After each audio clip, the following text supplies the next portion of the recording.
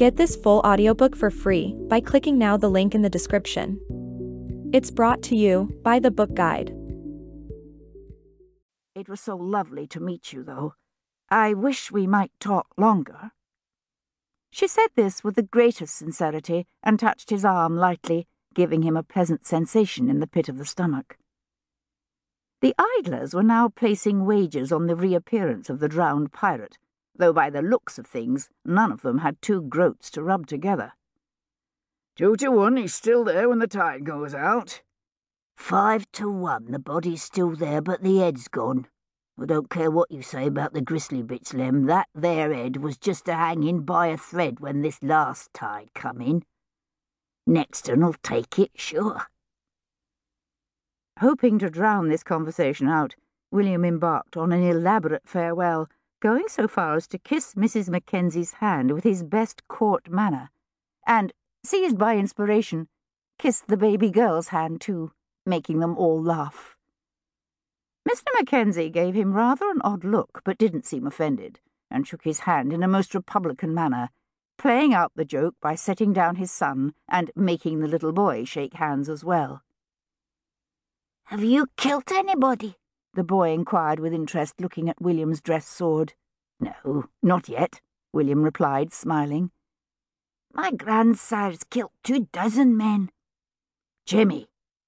Both parents spoke at once, and the little boy's shoulders went up around his ears. "Well, he has." "I'm sure he is a bold and bloody man, your grandsire," William assured the little boy gravely. "The king always has need of such men."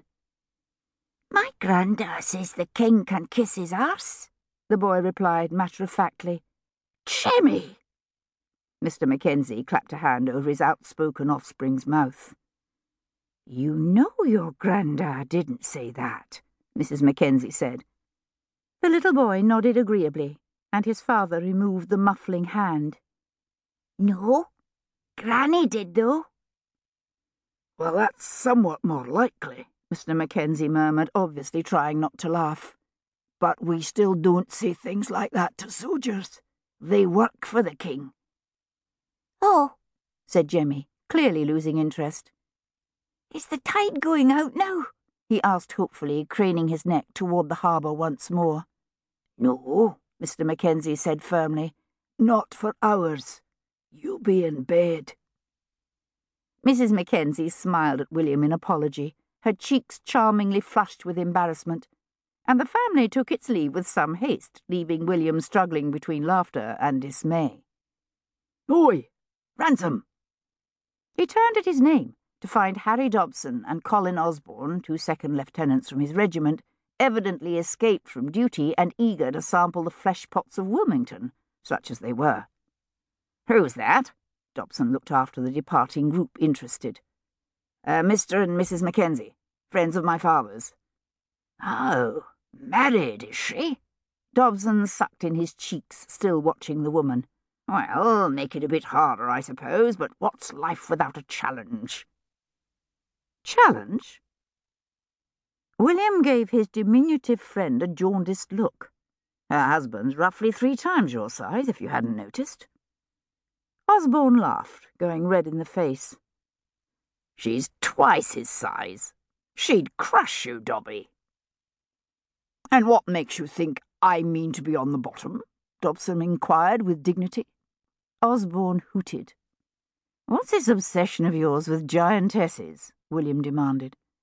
He glanced at the little family, now nearly out of sight at the end of the street.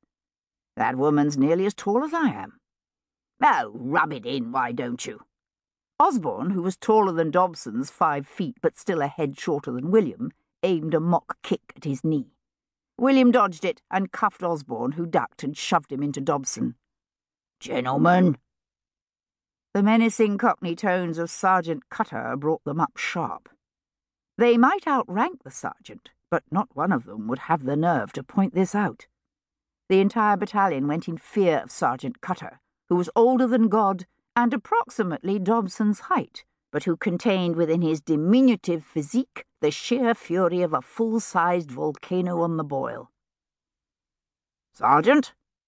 Lieutenant William Ransom, Earl of Ellesmere and senior of the group, drew himself up straight, chin pressed back into his stock.